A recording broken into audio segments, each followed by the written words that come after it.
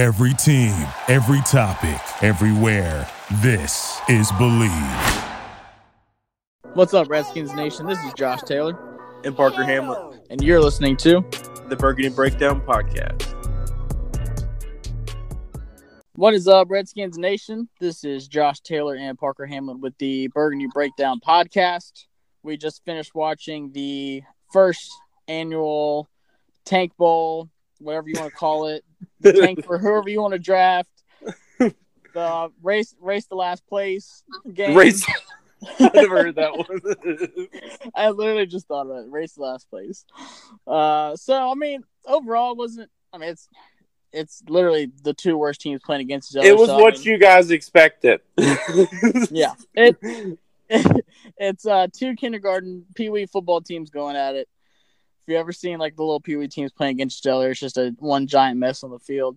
It's pretty much what it looked like. But going into the game, first game for Coach Callahan, off the bat, we noticed. I mean, he said that the players would be getting all new schedules for practice, and he actually did give out new schedules, and practice looked a lot different. They said they practiced longer, they practiced harder, had a lot more order to it. No music. When it came to the individual drills, a lot of them were more like he just made it was a lot more tense of practice environment. He feels Callahan wouldn't say that right, but he feels like that just the environment and atmosphere of practice when Jay was there was just a joke, that players didn't take it seriously whatsoever. And that was Callahan's an old school guy. He came from a different era, so he believes in practicing. He believes in running the football, so he kind of made practice more centered towards those, that conduct. And he changed a couple things, like Josh just said. So yeah, it's very old school. That's something we heard a lot of, is just players complaining that nobody took practice serious. They didn't feel like. I mean, we weren't practicing with pads for like 3 weeks. Which a lot of people, like myself, can contribute towards the injury problems that the Redskins have dealt with ever since the Jay Gruden era started. I mean, when you're not used to getting hit like that, man, and then you play four full quarters against professional football players and you got 200, 300-pound man hitting you full speed, I mean, your body's not acclimated to that type of contact on a consistent basis. I mean, you got some of the best teams around the NFL, like the Seattle Seahawks do. They practice hard every single day. I mean, Don't get me wrong. I mean, you need your rest and relaxation, and you got to have your walkthroughs, but at the same time, you got to get used to that contact, man, because if you don't condition your body to it, I mean, the worst stuff happens, as we've seen. You can't practice half-assed and, barely hitting each other, and then you have guys like Khalil Mack running at your full speed. Exactly.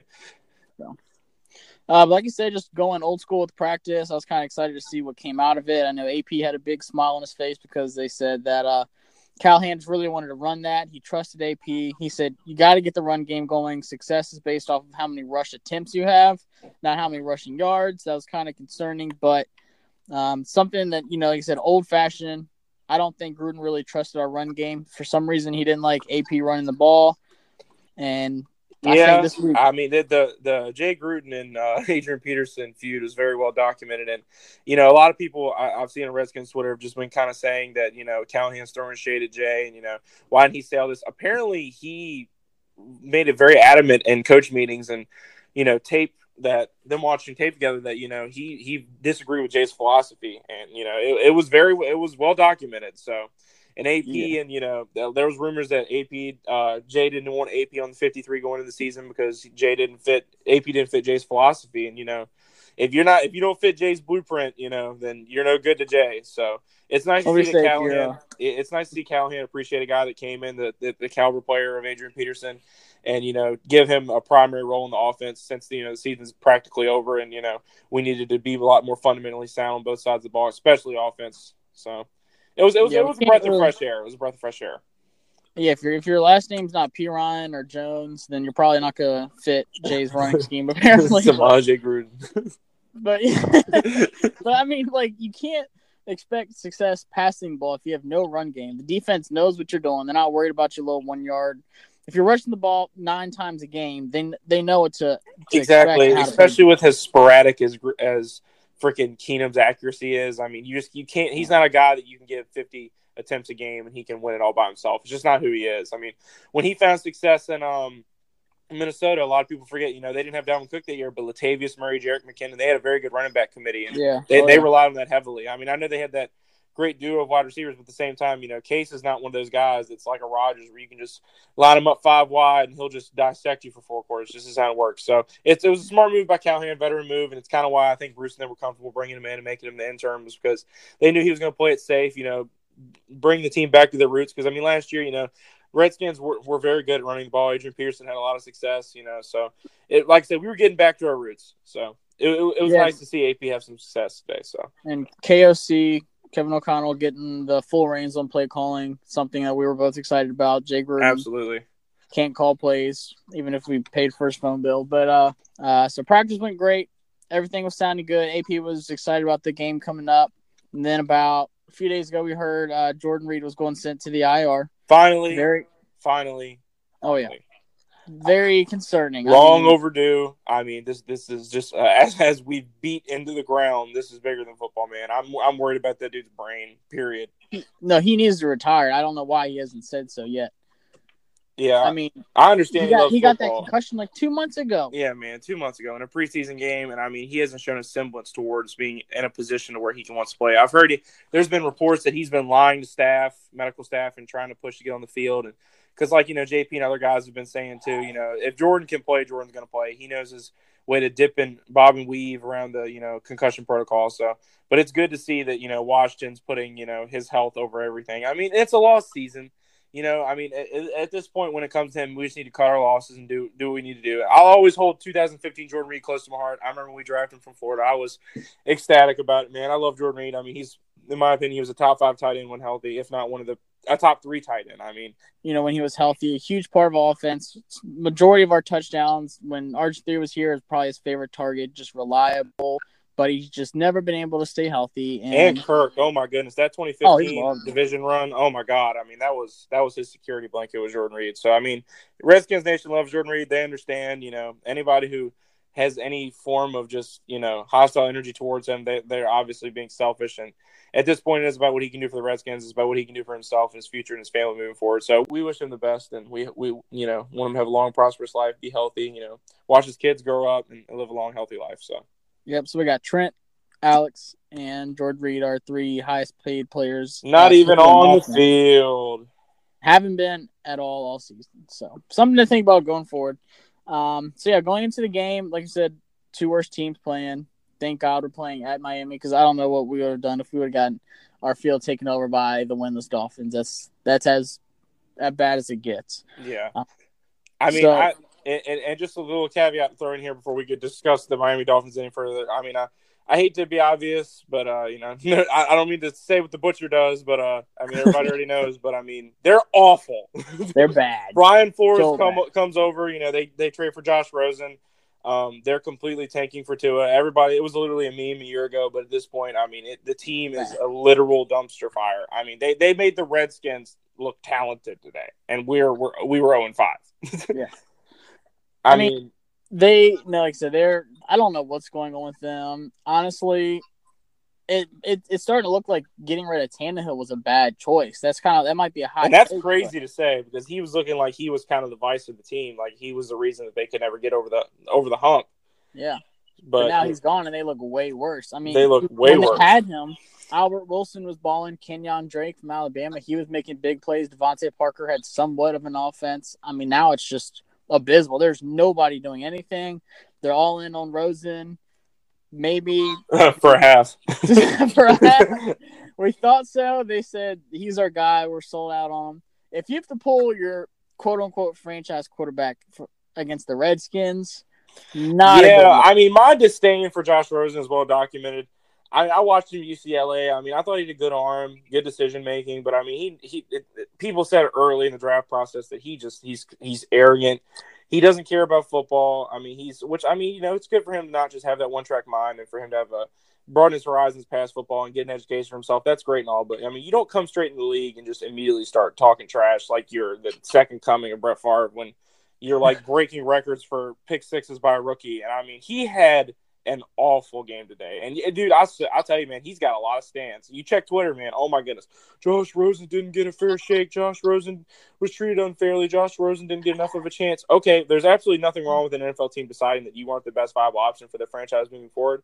And they traded up for him A lot of people don't like to talk about that, but they traded up for him, and he did not perform whatsoever. You can hit them with any excuse you want. Like they had a first-time head coach. I forget the guy's name, to be honest with you. I don't even think he has a job in the NFL right now. But a lot of people make excuses for Rosen, but I mean, he's like he showed in this game, man. He is not good. I mean, it's really just that simple. I can sit here and sugarcoat it, but I mean, his stats speak for themselves, and we'll get to that later. But like you said, they're all in on Rosen. They traded for him, and they said that he was starting the remainder of the season. So coming to this game, I think the reason the Cardinals got rid of him is because he didn't really fit Cliff Kingsbury's offense, and they knew that they were going to draft Kyler overall. Cliff wanted him. They said there's no point in keeping Rosen here. You might as well get rid of him. Let him have a chance somewhere. That team was terrible, had a lot of injuries, but now he's pretty much just back in that same situation. Yeah, and I mean, the Dolphins are just in complete rebuild mode. They traded Minka Fitzpatrick. I mean, they've lost so many just players that were just contributors for them over the last few years. I mean, their roster is almost just unidentified. Like I don't know. Like I don't know anybody. I'm a football guy, dude. And I was watching that game today. I was like, who the hell? When did he start playing for the Dolphins? Yeah, I was like, never heard of. They have walk-ons at Miami playing. They're uninspired. I couldn't say how many times during this game Josh Rosen just looked like he wanted to be anywhere but in that stadium. So, but speaking of young quarterbacks getting a chance to show what they could do, we had Callahan this week took some time with Dwayne, which I actually really, really appreciated, and I really admired that. So you actually were sending me stuff throughout the week about how he had Dwayne on the side field practicing stuff, getting his own. I mean, what was some of the things you saw? Because I kind of saw that he was getting some work. I just didn't quite get the whole gist of it. He was doing a lot of individual drills. I think the main one I saw was it's like a bungee screen with like targets on it, and he was just like running plays, rolling out, and just throwing it, and they'd throw him another ball real quick, and he'd like make the decision, and just working on accuracy, just working on his timing a little bit. He was getting reps with the starters like he should have been the entire time. And that's something Callahan said too, like during first team reps. He said every quarterback got reps. That's what it's supposed to be because, if your starting quarterback goes out, you're like, well, I guess we got to go to our backup who has no reps. Exactly. Why would you want to throw a guy out there who has zero experience with the people he's throwing to? I mean, yeah, Vernon Davis is an all-pro tight end. I mean, Terry McLaurin's a great young wide receiver. Adrian Peterson's a Hall of Fame running back. But at the end of the day, man, you got to have reps and you got to have time to build chemistry with these guys. You can't just throw them out there. And, that's why me and Josh were that's why we scrutinized Jay so much because, I mean, he was coming out there every week and the media was defending him just when he was acting like, he was trying to get Dwayne ready and he was, making sure Dwayne was well prepared. We all knew it was a lie. Callahan in 1 week of practice has already shown more intensity and preparation than Jay showed here in the last couple of years. And that's pathetic because this team has nothing to play for.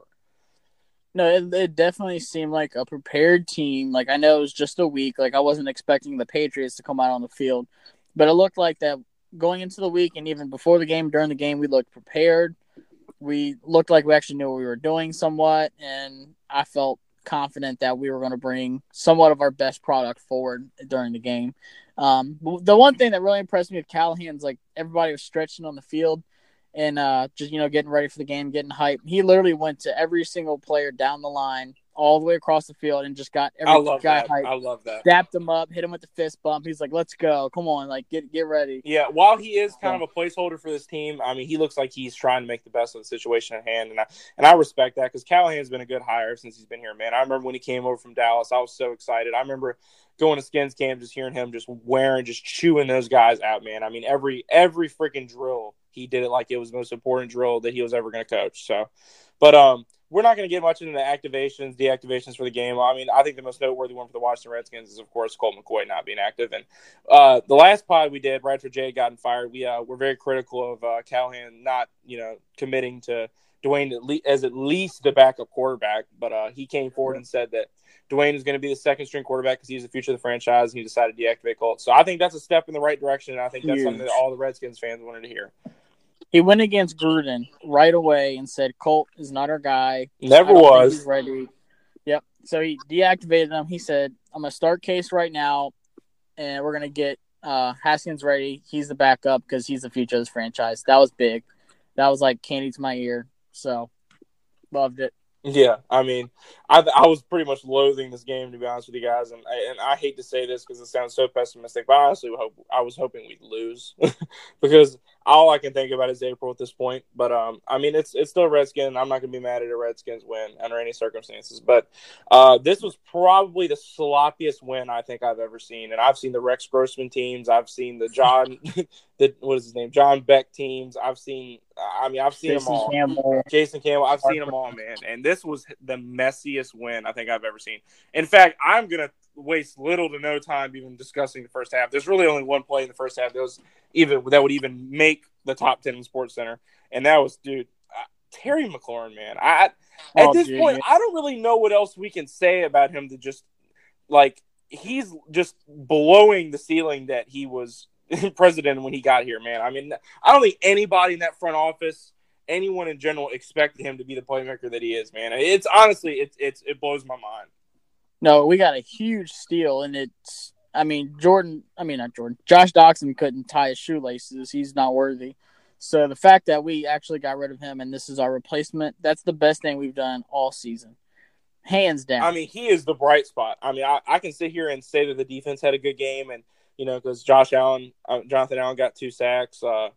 Dunny got his 3rd pick. I mean, good for all of them. But, I mean, Terry has a legitimate argument for Rookie of the Year as of this point. I mean, he's on pace for, I think, 1,080 yards and 13 touchdowns, I think is the estimate as of right now. And he missed the game. I mean, he went slam the hell off in this game, dude. I mean, he had 4 catches, 100 yards, 2 touchdowns. But his first one was in the first half. Fantasy team, so shout out God, to him. man, you're so lucky. I swear. But I had Diggs on my bench, so I felt oh my God, yeah, he had like 3 touchdowns today. Jesus Christ. Yeah, I don't want to talk about it.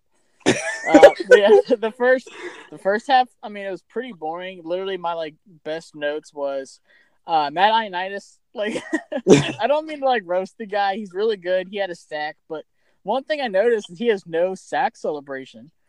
No. Every time he has a big play, he stands up and he just claps. Yeah, he's really about as boring as where he was drafted. I mean, pretty much. Dude, he literally just claps intensely, and she's like, "Yeah." I don't really think much of it. In fact, it's so boring and so bland that when he gets a sack, when he does that corny, unseasoned crap, it immediately exits my mind. I'm like, "Oh, he got a sack? I wouldn't know." He burned it from my memory. Say this right now. We're gonna start the trend. We're gonna come up with a celebration. We're gonna get a hold of him and be like, "Dude, this is way better than your little hand claps." All right, I can mess with that. We gotta get a poll or something going. I think, dude, Redskins Nation dude, they're always coming up with clever stuff, man. I mean, some of the stuff I'd be seeing, man, just cracks me up. And dude, I'll tell you, the people are behind Terry, man. And I'll tell you one thing, Case Keenum, don't let those stats fool you. First half stats, second half stats, overall stats, QBR, don't let it fool you. He had a just awful game. I mean, the only reason he had a good game was because Terry and Case have a semblance of chemistry right now, and I think that is the only thing that is keeping Case's job even remotely secure at this point. And that's because he has played with elite receivers like Stephon Diggs, Adam Thielen, Emmanuel Sanders, DeAndre Hopkins. He knows who he's throwing to. I mean, he's played with those guys. The veteran aspect of Case Keenum is definitely what's keeping him afloat in the Redskins quarterback position. So. At what point is that not enough? I would say it's not enough, but when he's scoring 14 points and 2 of them to this one, I mean, you look, man, I can't stand Case Keenum as a starting quarterback, and I know you can't either. But at the end of the day, we can't deny that him and Terry are starting to develop a little bit of a chemistry. I mean, it's and that's for as run happy as our offense is, for us to have any form of an air raid and have any. For us to have anything that even remotely works in the pass game, I don't think Callahan's going to try to throw that away. Now, I feel like Case is going to come in at some point and lose his job and throw his way to the bench again, but I mean, I don't think it's going to be right now. He's already said he's committing to Case as a starter next week as well. So I don't think Case played bad enough to lose his job. I mean, he didn't really put them in positions to where they were going to lose the game, but he came so close, especially in the second half, of just making egregious errors that could have really costed them this game. I mean, it was crazy. And him and Rosen had a very common trend in this game of just putting passes where there was literally no one within 10 yards. He missed Trey Quinn a bunch. I mean, Paul Richardson missed a couple. It was good play calling, but just terrible execution, terrible ball placement. And it was just 3 and outs. Pretty much. Oh my God, that was the entire first half, and then a majority of the second half. But Rosen, oh my God, dude, that guy was getting killed by Ioannidis, Jonathan Allen. I mean, he actually got sacked 5 times in the first half. I mean, it should have been more. Yeah, it should have been more. Dude, I mean, he was good. BS calls. I gotta say this because I'm about fed up of it. This is why college is better than NFL. It's because these soft ass calls like the BS flag on Bostic. Oh my God, who the hell did he hit, bro? He knocked the soul out of that dude. Dude, well, that was terrible. Like. Literally, the guy ran into him and he just he put his shoulder into him. I don't know what else you could have asked for him in that situation. No. And then the Ryan Anderson sack literally ran towards him, hit him, and like pushed him over. Ryan Anderson was still standing. He didn't fall on him. He didn't lean his body weight on him. Nothing. Literally as clean as a hit as possible. Like, nope, flag, roughing the passer, roughing the young kid. Dude. It's football. Let them free Ever play. since that Packers game last year, man, with Clay Matthews and Alex Smith play, I mean, it's been obnoxious, dude. That was terrible. Poor Clay Matthews couldn't catch a break that last year in Green Bay, man. And he's getting worse and worse and worse. But it's so soft, man. I can't deal with it. Like that's why I do love. Me and my buddies were talking about it during the game. We're like, this is why college is better than NFL because these soft calls, man. And it's not just us; it's around the whole league. I'm not saying, dude, I understand the owner mentality. I understand that people are riding the NFL's ass about concussions and player safety, and they want guys to be more clean tacklers. They want the game to just be safer. But at the end of the day, man, football is controlled chaos. You can try your best to try to simplify violence and create a formula for it, but you're not going to be able to, man. I mean, it's violence. It's the whole point of the game. Exactly, the whole point of the game is to destroy the man in front of you, and there's no rhyme or reason for it. Sometimes it's abrupt, it's violent, and it's not scripted, man. This isn't the NBA. I mean, this isn't something that there's no schematic you can put behind just men just straight up throwing each other around like rag dolls. I mean, you can try, and that's what the NFL tries to do. They try to regulate these games, and they try their best about throwing all these flags, getting these guys to kind of lighten up on each other. But at the end of the day, man, I mean, just like with Jamal Adams, man, that freaking hit on Baker, man. Oh my God, you would have thought he Sean Taylored his ass or something. The way they find him, yeah, it was terrible. And I'm glad that Jamal won his appeal. I'm glad the NFL, righted their wrong on that. But at the end of the day, man, like you're saying, I mean, they've got to do better with the contact, man. This is a professional level. These guys know how to tackle. These guys know what they're doing. They're top tier talent. They were drafted where they were drafted for a reason. They're starting for a reason in the NFL. It's because they're good at what they do. But at the end of the day, with sports like football, man, it's controlled chaos, and sometimes there's going to be casualties. It is what it is. I mean, with Ryan Shazier, man, he didn't tackle correctly. That's he was one of the best young linebackers in football.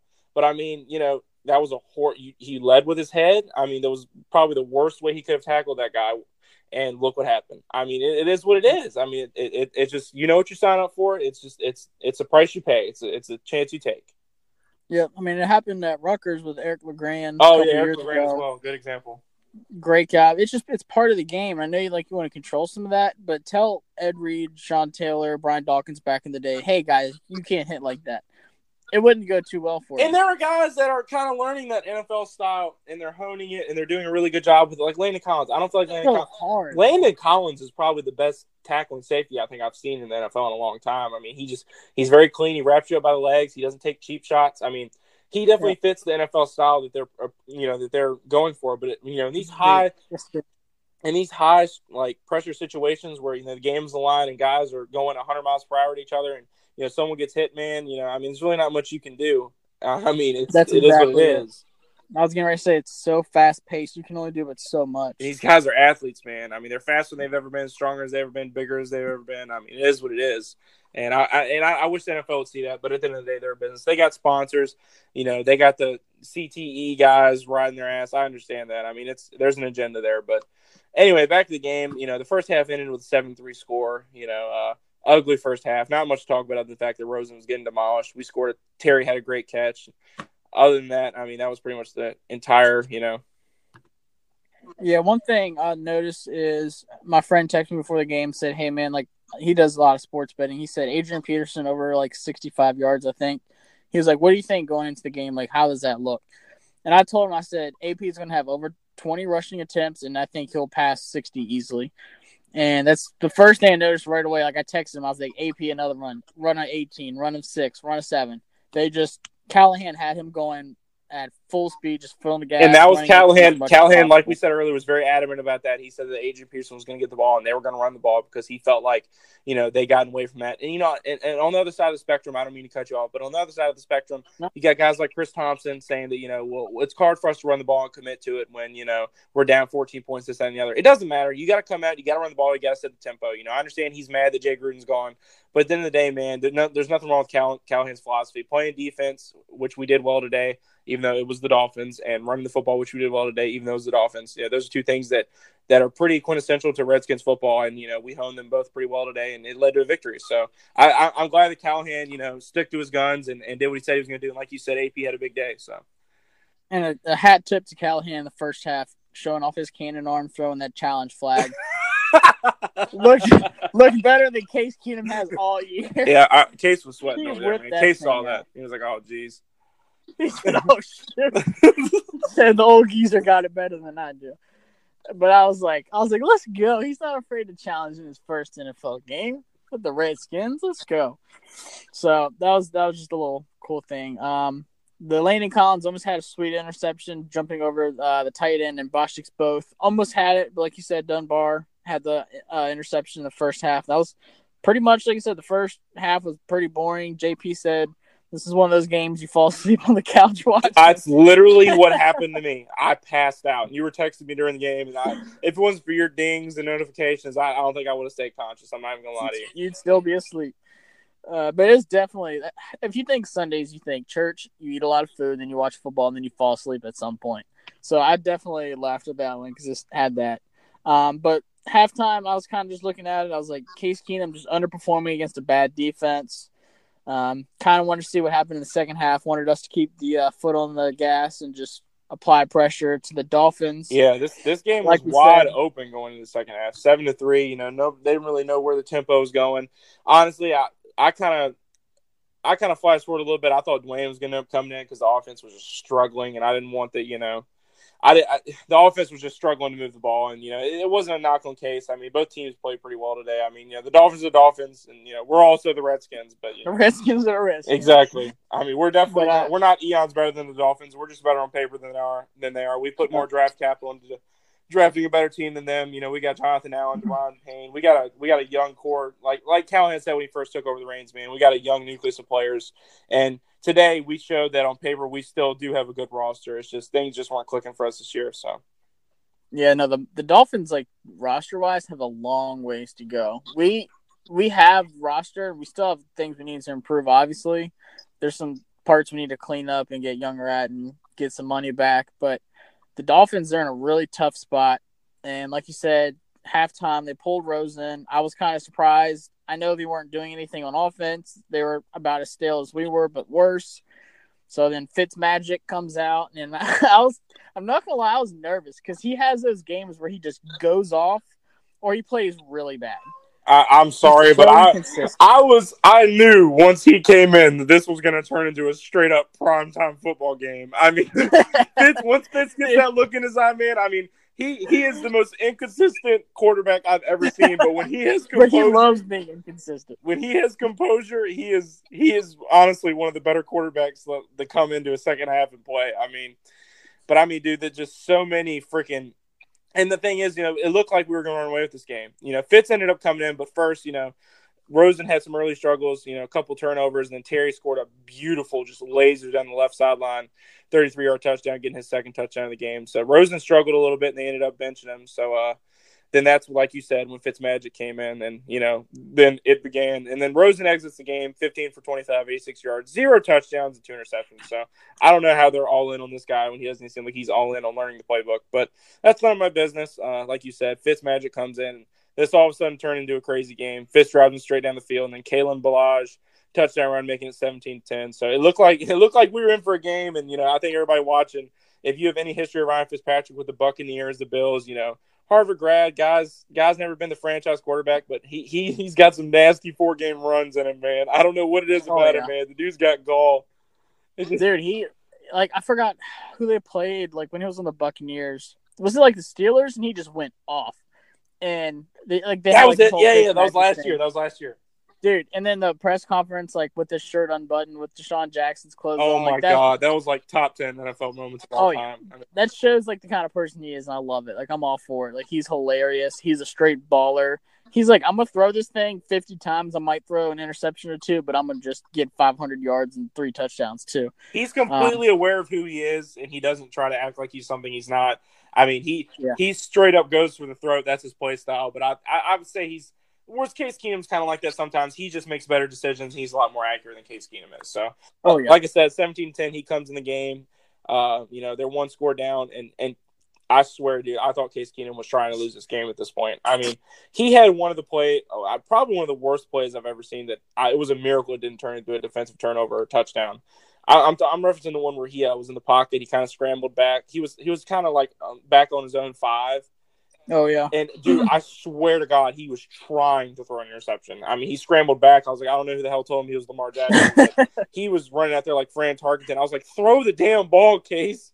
And he ended up barely not getting intercepted. So then that gives old Fitz magic. One last possession, down by 7, 2 minutes left, starting to throw in 25. And then as everyone who's seen Ryan Fitzpatrick play before expected, Fitz magic ensued. So, I mean, were you surprised by this? I wasn't surprised at all whatsoever. I mean, they said they were going to run out with Rosen, but I mean, Fitz is a guy that he's got so much experience in the NFL, and he's just a gunslinger, man. And they have nothing to lose. So, I mean, freaking Flores and them came out swinging, man. I mean, they didn't care. They were just like, look, we're either going to win, we're either going to go out guns blazing, or we're just going to get our ass whooped. And they chose gun blazing, so.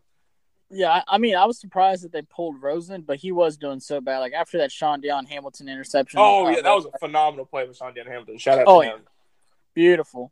After that, I was like, all right, they might look to Fitzpatrick, but I really didn't know. But they did, and I was kind of surprised. But I'm not surprised at how well he played. Just because, like I said, I told my dad, I was like, he's so good, back against the wall, just no F's given. I mean, dude, his composure. I mean, if you looked at him on that not the last scoring drive, but the scoring drive before that. No, it was the last scoring drive. He had like almost a Joe Montana-esque about him. I mean, he was just licking his fingers, doing little hand signs. I mean, he was zoned in, man. I mean, that's really the only thing I can say. He was ready to go. I mean, he's been there before. He's been there before. Yeah, after he scored, he had that crazy look where his eyes gets big and he just like opens his mouth and sticks his tongue out and just yells. And yeah, he wasn't even in his final form. So.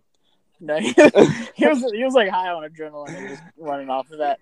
But it's so funny because literally I was sitting there watching it and I was like, look, Josh Norman's about to get beat. I literally called this. I said, Josh Norman's about to get scored on. And my dad's like, yeah, you're probably right. And I was like, no, he's literally about to get scored on.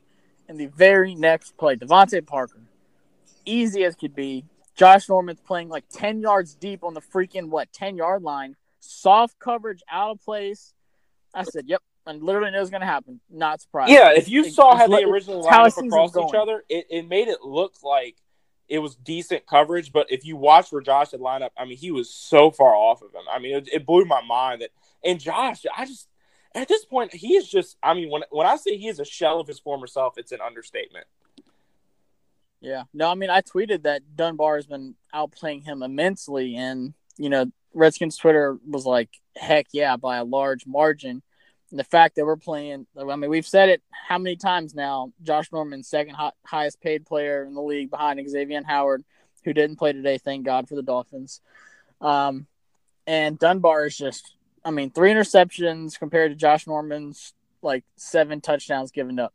So, I mean, to me, if I had to pick one going forward, it'd be Dunbar for sure. If he can stay healthy, then I'd rather have him over Josh Norman.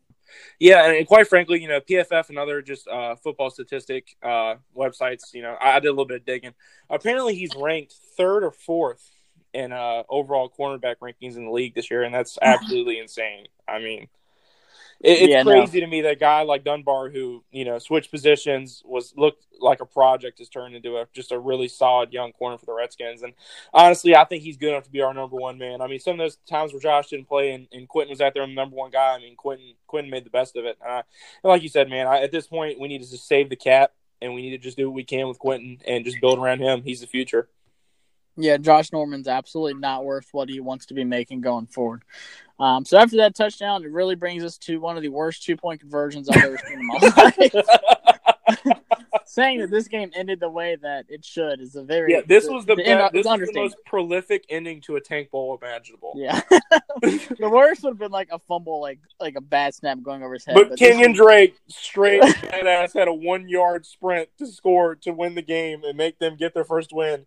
Dude straight up drops it. I mean, it didn't feel like we won the game. And Jonathan Allen looked like he had just stopped Tom Brady on goal line. And I'm like, dude, come on, man. Yeah. I mean, first off, the play call was terrible. You're literally at the 2 yard line and you're throwing like a little screen. I mean, Kenyon Drake is no freaking, he's no James White. I mean, he's a talented running back. And I mean, the Miami Miracle and everything, that's cool beans. But like at the end of the day, I mean, Fitz is going to put that ball wherever you want him to put it, and he's going to throw it in there. I don't understand why you don't just line everybody up and have Fitz just make the best read imaginable. The only teams I've ever seen find success with that, I don't mean to reference them twice, is the New England Patriots. I mean, when they were down 28-3 against the Atlanta Falcons and they had to do all those 2-point conversions, they ran a lot of concepts of just quick screens on goal line, but that requires really good coaching, really good block. That actually looked a lot similar to the play that they used to tie the game up to go into overtime in that Super Bowl, which is ironic because Brian Flores was on that coaching staff, so. Yeah, but even if he would have caught that ball, he was about to get killed. I mean, you had Ryan Anderson was literally right there beside him, his old teammate. I mean, yeah. You had Jonathan Allen. You can make that argument, but at the same time, how many times did Deshaun Watson score a touchdown today when he was literally getting sacked at the 3 and he just scrambled his way to the 1? I mean, the Miami Miracle was extremely – I mean, it is what it was, a miracle, but it was extremely improbable. So, I mean, he stopped the play from developing, and you could tell he hated himself for it, man. He's easily one – and the crazy part is him, Xavier Howard, and a couple other guys, they're easily some of the brightest spots in this roster, and to see him, kind of have a moment like that was kind of a gut punch for him and Dolphins fans. But hey, they're the real winners here. They get the first overall pick. So, see, that's the thing. Like, I was like, I don't know if I should be hyped about this. I was really not. In fact, I was rooting for us to lose at multiple points. It's hard to root. If I knew we were going to pull like 10 wins out of our ass, then I'd be like, heck yes, we won. Exactly. We're not going to coach our guys up and go on this miracle 7-game stretch like we did with RG3. It's just not going to happen. So, but I mean, this game was like the equivalent of a Hallmark movie during Christmas. It was just a feel-good game. AP's smiling like he's Todd Gurley.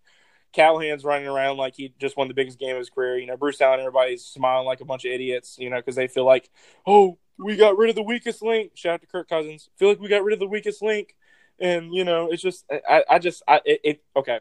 This win was also the equivalent of fool's gold. If you think that this win shows that we're in any right direction or any upward trend, you are sadly mistaken. This was a very bad Miami football team. I don't think I can say that enough.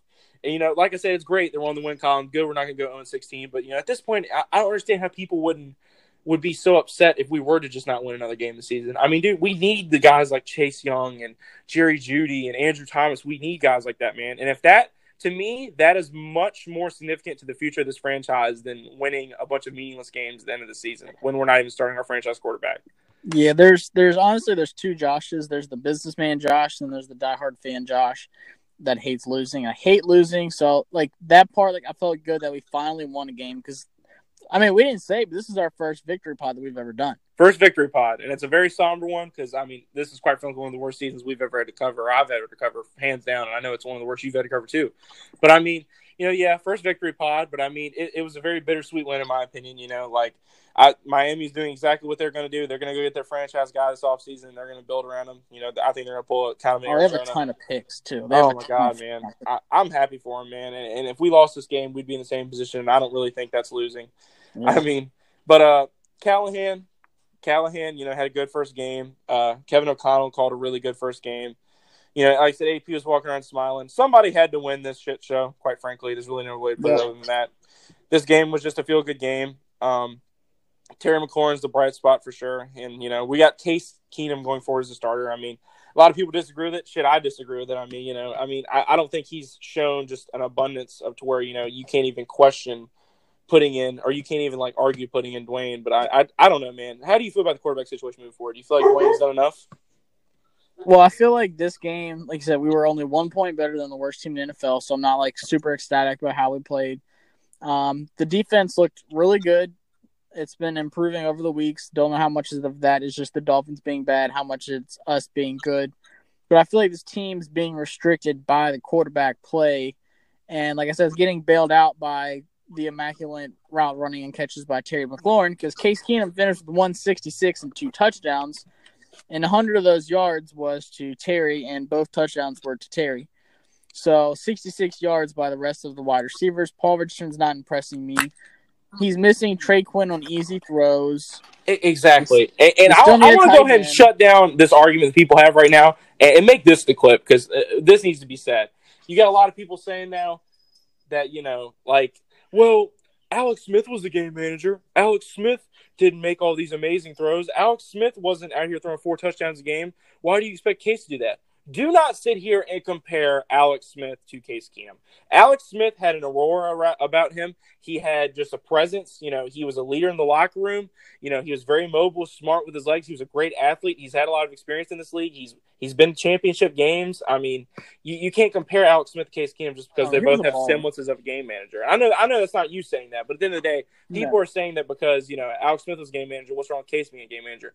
The difference is Alex Smith is one of the smartest players with the football I think I've ever seen. He never puts his team in a situation to lose. That's why we were able to have so many ugly wins last year. And I know we say we hate bringing up those wins last year like we won the Super Bowl, but I just hear a lot of people, referencing to it like it's the blueprint for victory. That Alex Smith team is never going to be replicated. We had a veteran that knew what he was doing, and he was leading this locker room, and we had a good thing going with the defense, and it's self-destructed. This is a completely different Washington Redskins team, and they need to find their identity. That team had their identity. This is not that team.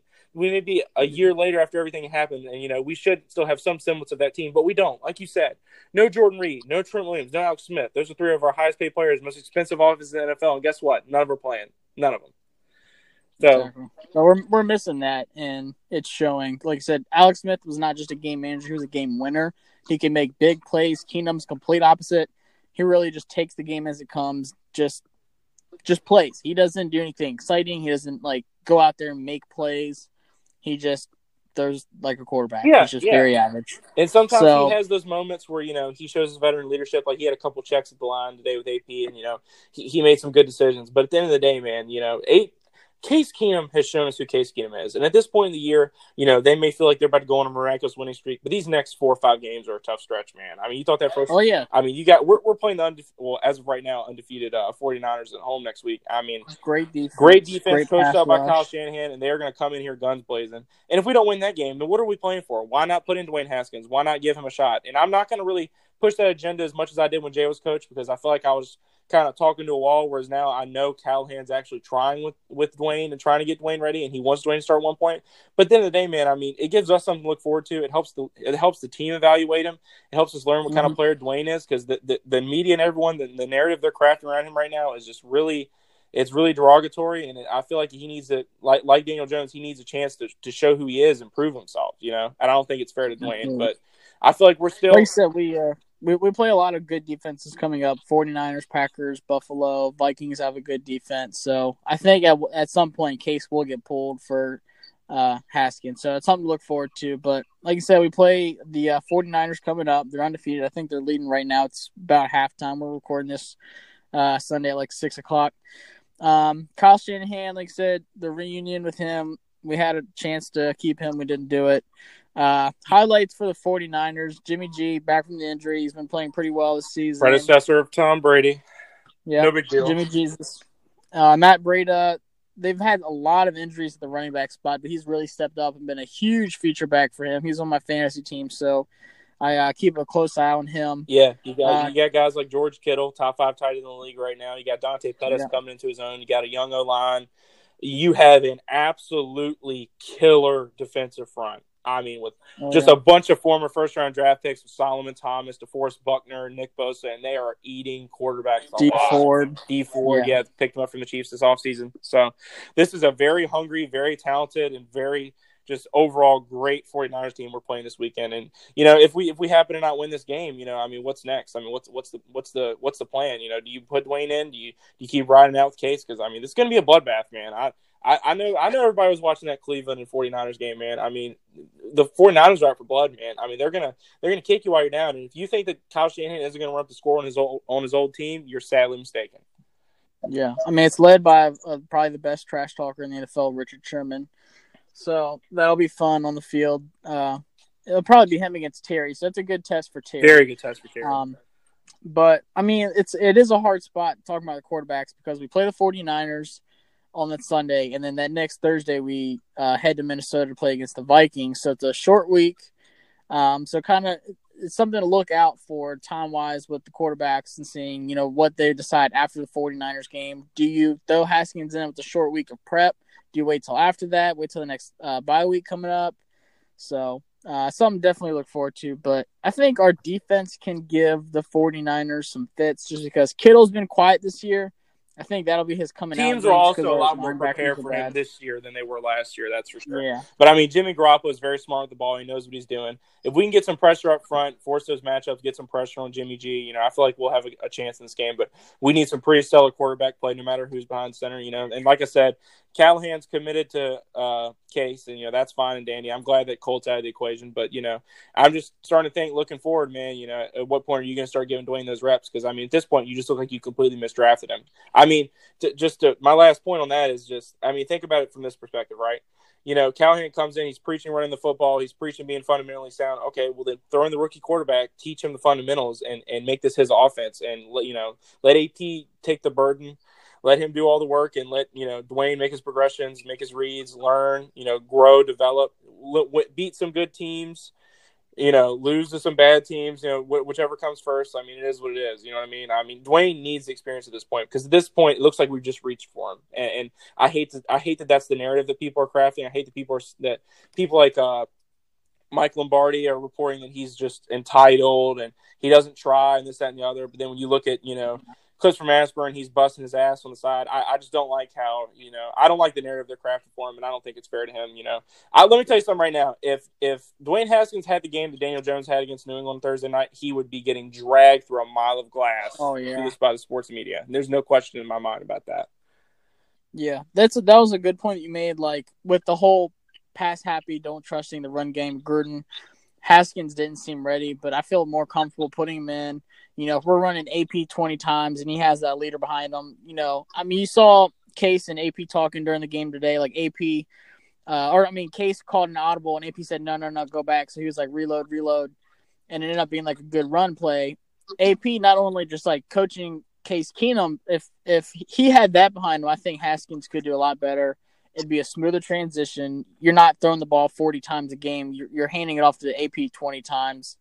And you could actually develop a passing game. So I would feel more comfortable with him coming in with Callahan now for sure. I mean, absolutely, man. I mean, this season isn't lost on Dwayne Haskins. It was lost on a lot more intangibles than that. So why not take your first-round quarterback, kind of get him used to the offense, have him, be able to read defenses, run the ball, like you said, man. Just be a good fundamental offense and let him learn the reins, because at some point he's going to have to take over. He's your first-round draft pick. He's the future of your franchise, like Callahan said. So we're looking forward to the 49ers game next week. As much as I want to say we're looking forward to it. I'm more so looking forward to watching the 49ers completely dismantle us because that's what's going to happen. I mean, I just like watching the 49ers offense. They're a well-oiled machine, man. I mean, like I said, they got Kyle Juszczyk out there looking like Rob Gronkowski. It's awesome. I mean, if you're a fan, I think he's hurt now, too. I think he just got hurt.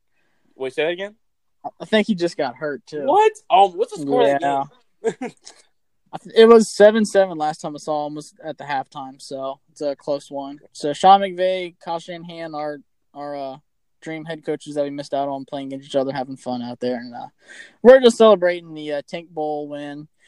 Guys, we had fun. It was a boring game, but here we are. Bittersweet first win. But we're looking forward to next week. What's your prediction for next week, Josh? Oh man.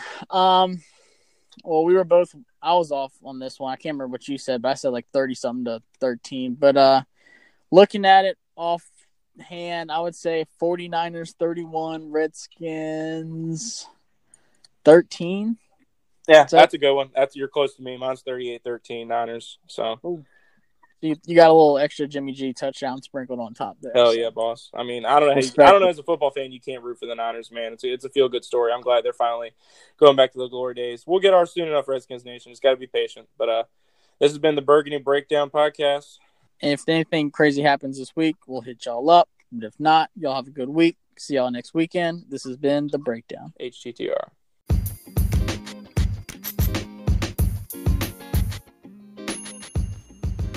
Had to take a quick halftime break to tell y'all a little bit about Anchor. Anchor is the easiest way to make a podcast, so let me explain. It is absolutely free, and they give you the creation tools that you need that allow you to record and edit your podcast right from your phone or computer. Anchor will then distribute your podcast for you so it can be heard on Spotify, Apple Podcast, and many more platforms. You can make money from your podcast right away with no minimum on listenership, and is everything you need to make a podcast all in one place.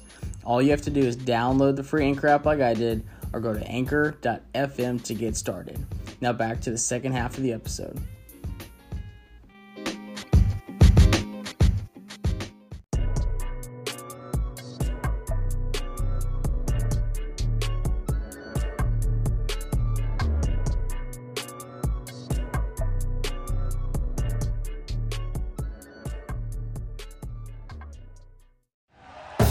Thank you for listening to Believe. You can show support to your host by subscribing to the show and giving us a 5-star rating on your preferred platform. Check us out at Believe.com and search for BLEAV on YouTube. This is the story of the one. As head of maintenance at a concert hall, he knows the show must always go on. That's why he works behind the scenes, ensuring every light is working, the HVAC is humming, and his facility shines. With Grainger's supplies and solutions for every challenge he faces, plus 24/7 customer support, his venue never misses a beat. Call quickgrainger.com or just stop by. Grainger, for the ones who get it done.